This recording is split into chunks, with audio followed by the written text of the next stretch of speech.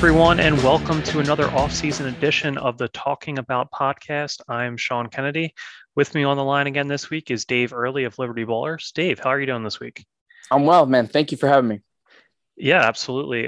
So we're going to start off with some finals talk, but rather than just kind of recap what happened with the games since we last spoke last week, we wanted to give a little Sixers angle and kind of lay out what are some takeaways the Sixers could watch from a roster building perspective, a strategy perspective, seeing what's working for Boston and Golden State during these finals.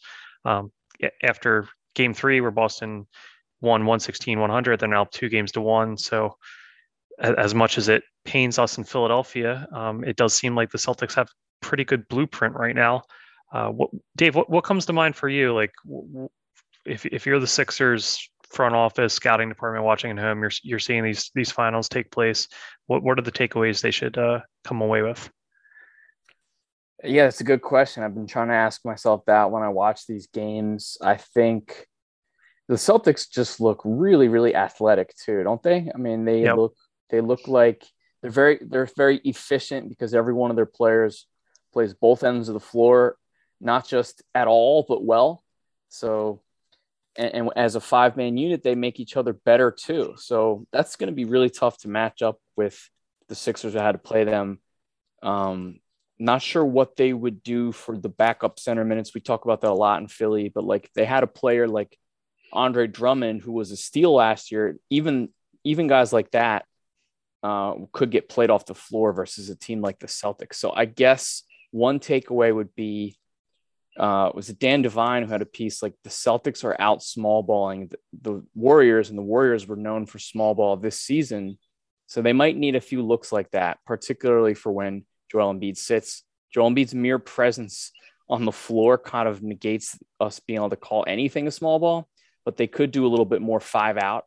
I think sometimes I've seen lineups that people refer to as small ball with Giannis and no big.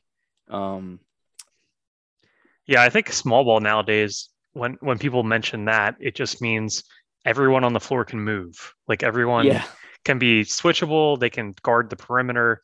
It it's the NBA in 2022, so there are plenty of guys that can do that are 6'10", 6'11". So you say small ball, but it's kind of a misnomer. But yeah, I think that's what it means. It means nobody is kind of restricted to the painted area. Everyone can guard out to the arc. Everyone's able to move laterally.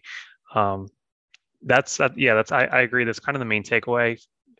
Boston, everyone they have is either switchable defensively or they can spread the floor out beyond the arc. So in the case of Robert Williams, he's a guy he can pretty much guard 2 through 5 kind of fairly adequately, and still defend the rim exceptionally well. Then you have their other big Al Horford, who he's able to switch maybe 4s and 5s.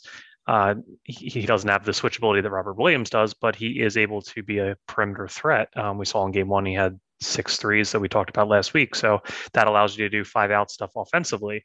And then just up and down the roster, I think athleticism is the key, as you mentioned.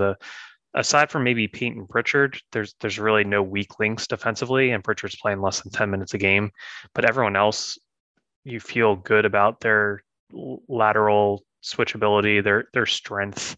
They can just kind of do a lot of different schemes with the personnel they have available, and there's not a lot of weak links in the chain. And I think as the playoffs go on, that kind of becomes of paramount importance. Just don't have any holes in your defense that people can attack and try to get people on switches and just go back to that again and again. We saw that with Seth Curry, even though he was having a great offensive series against Atlanta, he was exploited defensively. Back when JJ Redick was with the Sixers in the postseason, he was doing a lot as their like second or third best offensive weapon. But again, like I remember the Boston series years ago, they were hunting him, and you just can't have that guy that teams can just attack again and again in your rotation when the postseason rolls around.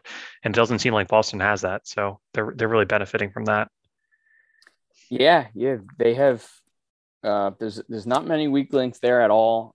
They can all you can spread the floor. I mean, Al Horford is a much better player offensively when there's so many people who can spot up around the arc, isn't he? Because you can cut, they can spot up, and then his decision making becomes so much better than it looked when he was in Philadelphia.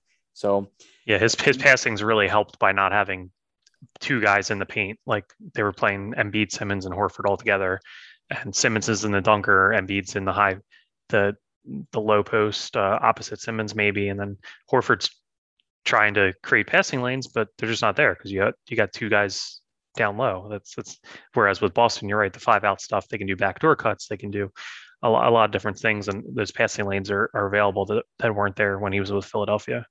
So yeah, I think it was Kevin O'Connor who wrote recently that Joel Embiid is already back and working on his perimeter attack.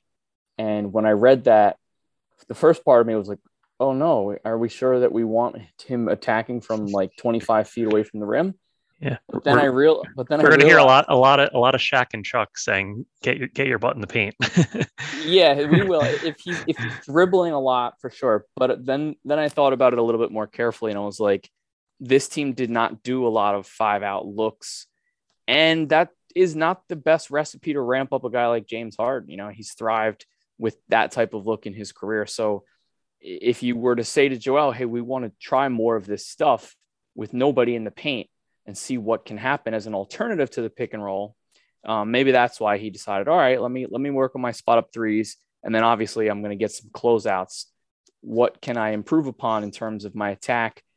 There'll be certain passing reads that I'm not used to making from a drive. If I ever catch a guy with my super slow pump fake way above my head, which still gets a lot of guys. It still works because he can shoot, you know, and he's not as good there as he is from the free throw line, obviously. But for a big guy, you would call him a stretch big pretty much because it's so hard to find one.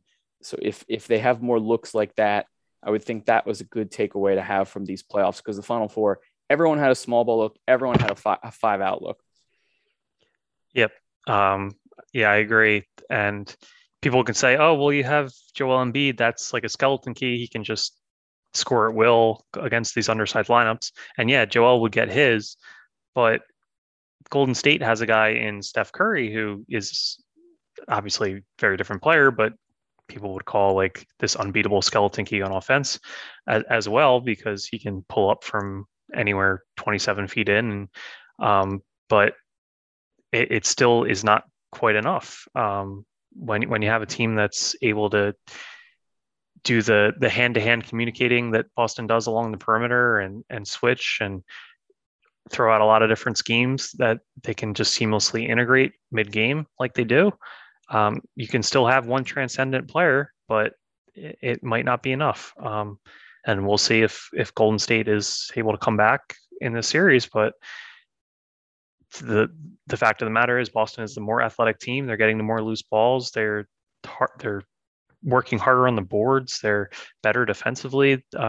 Just aside from the fact that Golden State has the best shooter of all time, Boston pretty much has everything else going for them. So yeah, even in a series where you could say Joel Embiid would still be the best player and those tend to win, it doesn't help if the opponent checks every other box and has the best 2 through 5 in the series. So yeah, it's a good window into the areas the Sixers need to kind of focus on and improve moving forward.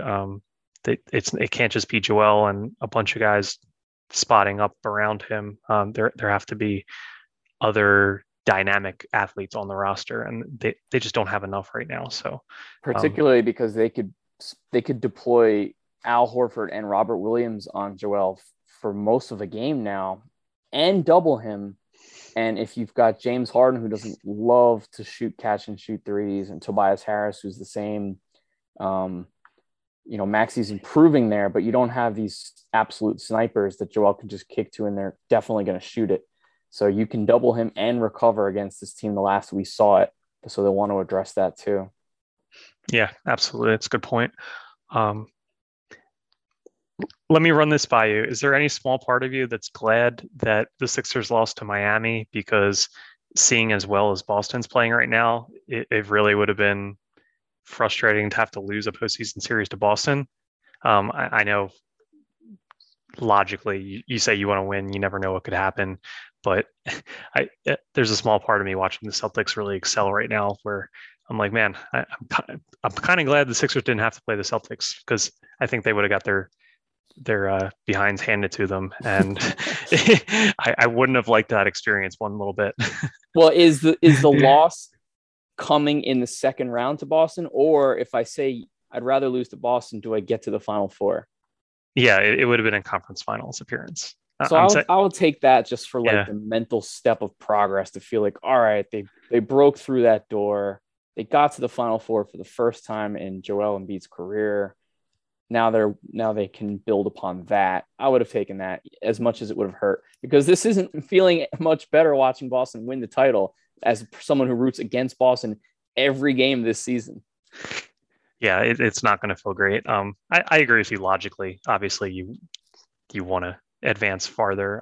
It certainly would help with like free agent pitches, I would imagine. That's true too. Yeah, Yeah. you're looking at like these mid-level guys, and you're like, hey, we're right there. Like you could have been the difference between conference finals and a finals appearance if you join up.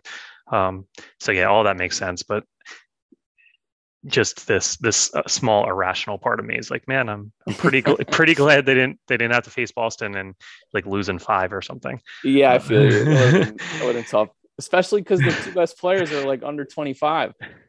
Yep. Yeah. The future is bright. And yeah, another takeaway that we could have from watching these finals is if you have a chance to draft a guy like Jason Tatum, you should probably do it. Oh. So I'm glad that one's not going to haunt us for the next decade. And if he has a ring at his age already, finals MVP potentially, man. Do you think this is somewhat difficult for Bryan Colangelo to see this happening?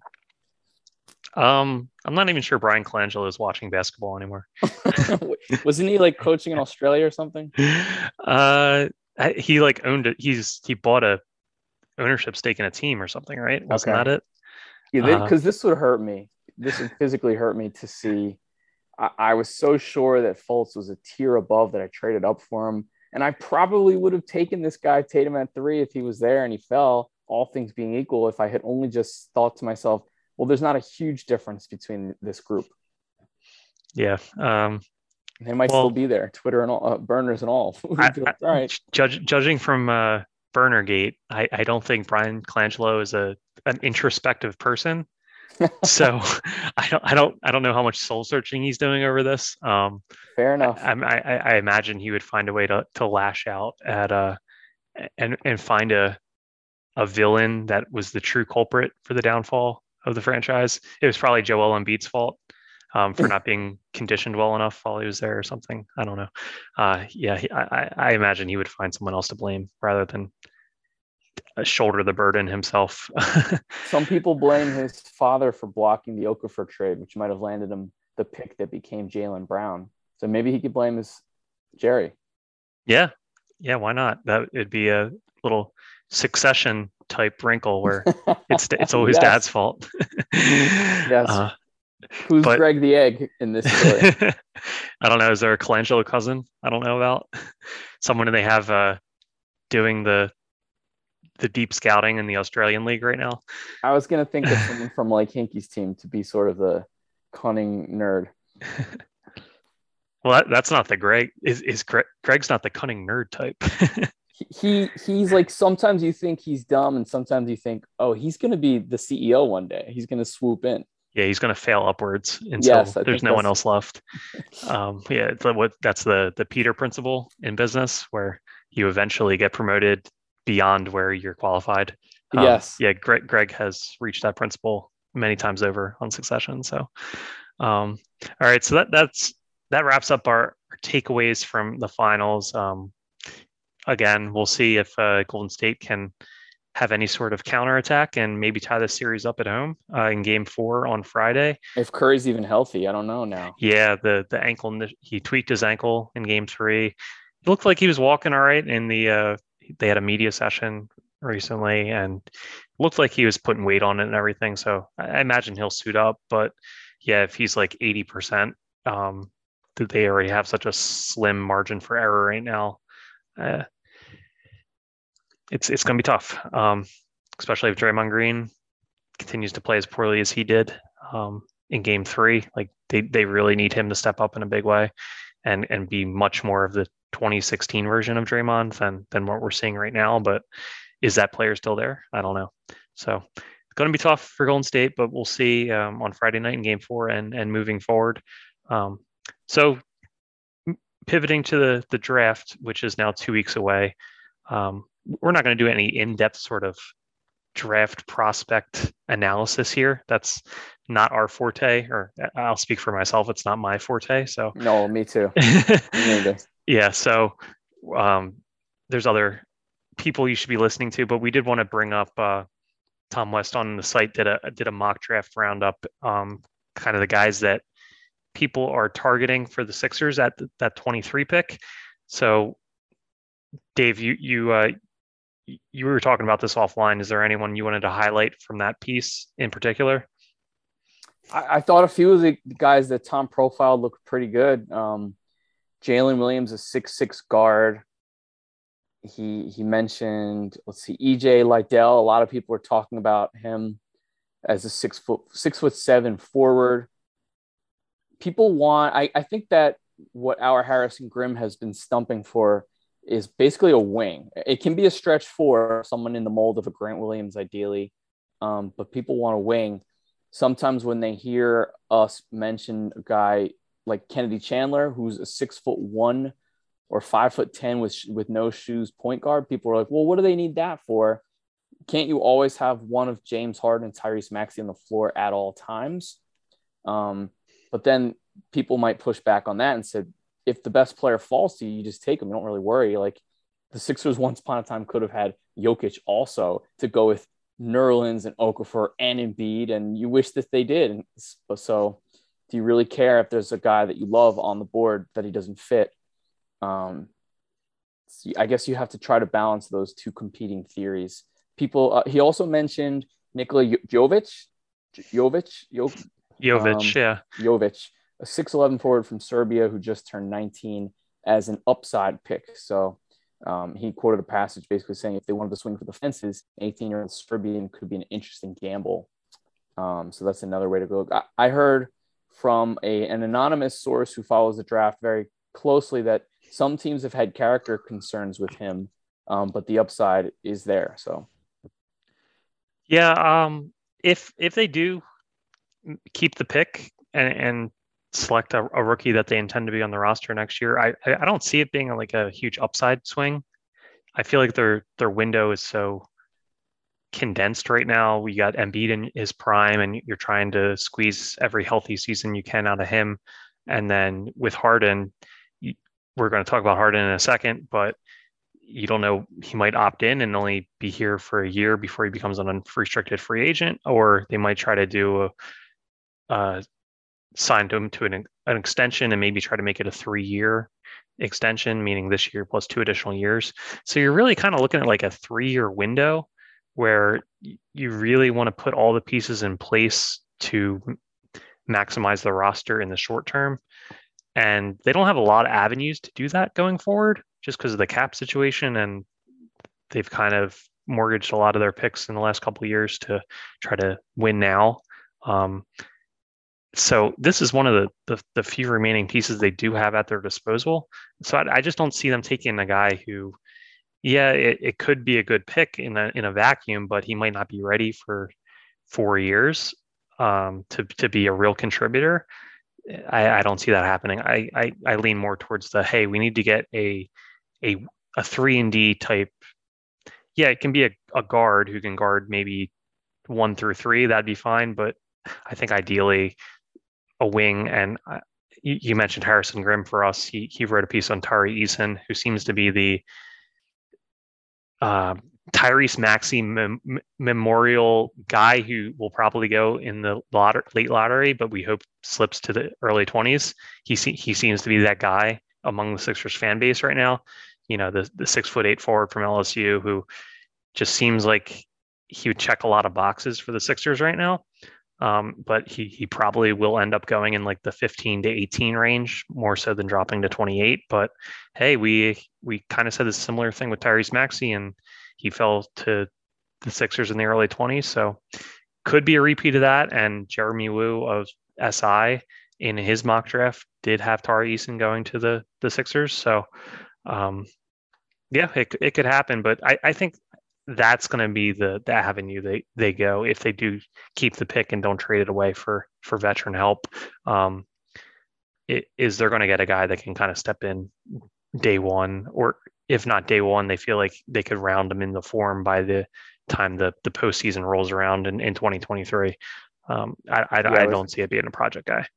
I was scouring some Daryl Morey things he said publicly over the years. Francis Parker on Twitter found something he wrote a year ago on a Reddit Q&A. Someone asked him, is picking in the 20s, do you prefer raw upside or more of a guy who can project to be a specialist? And Morey wrote, mostly look for upside, but also open older players who can make a quick contribution in the draft. So each tail of the age curve generally. So like, maybe he would look for an 18-year-old who was really, really good, or a 22-year-old who was really, really good, because he would see value there in the upside, or what you mentioned, more of a just step on the floor and know that he can help in the mold of a Derek White once upon a time, who now we're watching in the finals.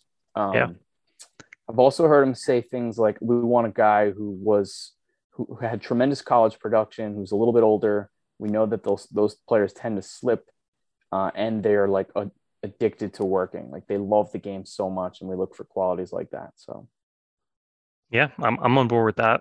And you mentioned Derek White. Maybe they could target guys who are looking to have a child within the next year, and can somehow that helps. Can harness the dad powers when the playoffs dad roll around. Powers. Joel's dad powers worked for us this year. Yeah, absolutely. We just need a whole roster. We don't need guys going out to the club looking to pick up people. We need guys that are going to be sleep deprived and can really tap into the new dad strength. So can we ask James Harden to settle down? You can ask. I don't think he's going to listen. All right. So yeah, good segue to James Harden. He has to make a decision whether he's going to opt in or not to the final year of his deal by June 30th. Dave, you've been on the Harden beat for a while. Do you want to quickly outline the options and the different ways this could play out for us? Yeah, essentially the Sixers will look to, if they want him to opt out, they're going to need to say, like, how could you convince me, do not take $47 million in one season? You'd have to offer me like $180 million to even get me to start really thinking about it, right? Because I'm thinking, I'll take the 47 and I'm probably going to make about that 180 in total anyway, and maybe a lot more if I opt in. So if you don't want him to opt in, you're going to have to come with a pretty big bag and maybe a 4-year deal. You mentioned, I think what a lot of people kind of have their eye on is a 2+1. So the question would be, is that with him opting in and you tack 2 years on and he's got an option in that third year? Or is it he doesn't opt in and this would be like a home run from the team perspective. You get him on some sort of, $35 million each year for 3 years, something like that. I don't know how it's going to end up. I guess if we were Vegas ballparking it, we would say there's a chance he plays out 1 year, or there's a chance they offer him a 5-year deal. So just pick the difference and say over under at 3 years. Yeah, I feel like from a Sixers perspective, a lot of the buzz has been like try to get that 3 year, meaning this year plus 2 additional years tacked on. You try to do like a 3 year, 120 million. So AAV of around 40 million a year. So still good money for Harden this year. And he can remain one of the higher paid players in the league. $40 million a year each of the next 2 years, still nothing to sniff at. And then he'd be a free agent when that potential cap spike hits, when the new TV deal kicks in 2025. So from his perspective, that's how you could maybe sell it. Like, hey, you're still making really good money. Shaving the $7 or $8 million off this year will help us stay under the hard cap and do some stuff with our exceptions to put a more competitive roster around you and help us win, which you've said like that is important to you. And then you maybe still not miss out financially, because you can maybe get another pretty good payday when that cap spike hits in a few years down the road. So that's going to be the conversation they have with him, and try to pitch it that way.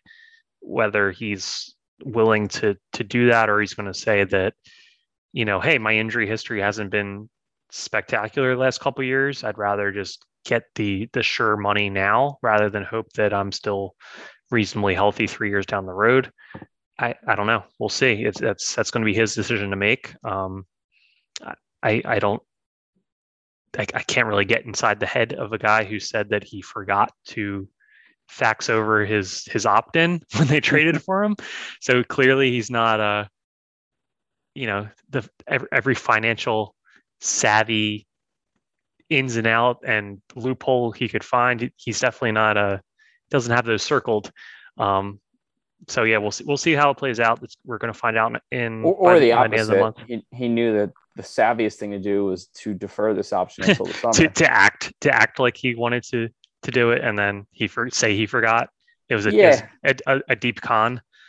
Yeah, I think the idea that he forgot is not very credible to me. I think someone advised him, let's figure this out later. Okay. Give them a chance to make this worth your while, one way or the other. If I'm James, though, I would just say, like, yeah, we're going to let it play out, and I want to be here.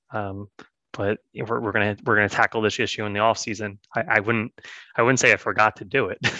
That you really come off. Well, did he actually say he forgot? I think like Shams reported words like that, right?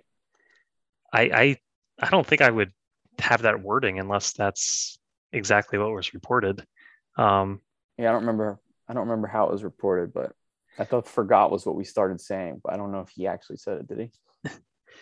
I don't have the report or the quote in front of me, but that is what I remember. I'll try to find it while we're discussing things. But so anyway, that's the Harden situation right now. So we'll see how that plays out in coming weeks. Obviously, that's going to play a large role in how this offseason plays out for the Sixers, because how much money is earmarked to Harden is going to, either open some doors for them, or, it's going to severely limit what they can do the rest of this offseason. All right, we're going to take a quick break, and then when we come back, we're going to do our Isaiah Joe season in review. It's only a kick, a jump, a block. It's only a serve. It's only a tackle, a run. It's only for the fans. After all, it's only pressure.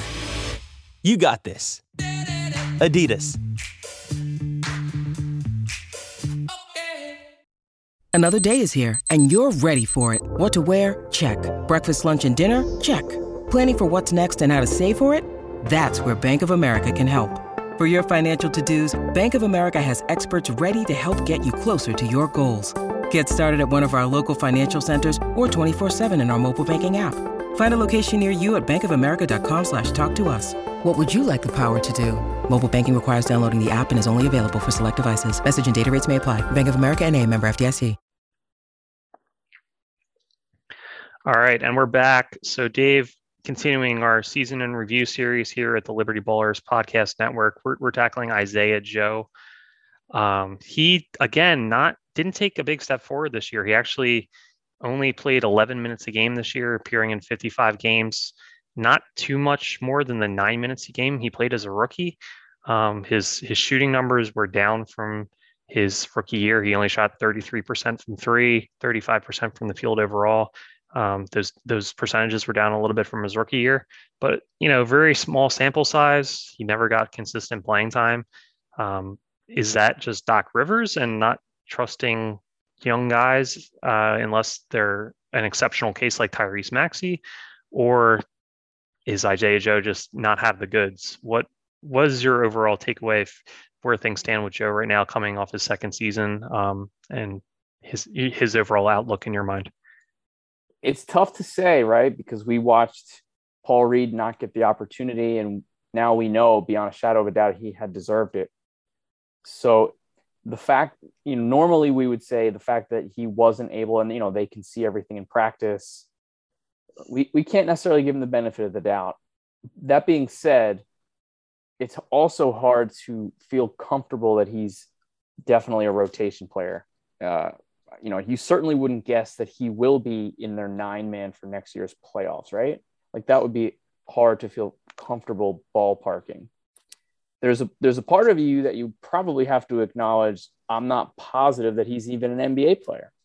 And then there's the chance that he is, and he's a good value, and he's a knockdown shooter.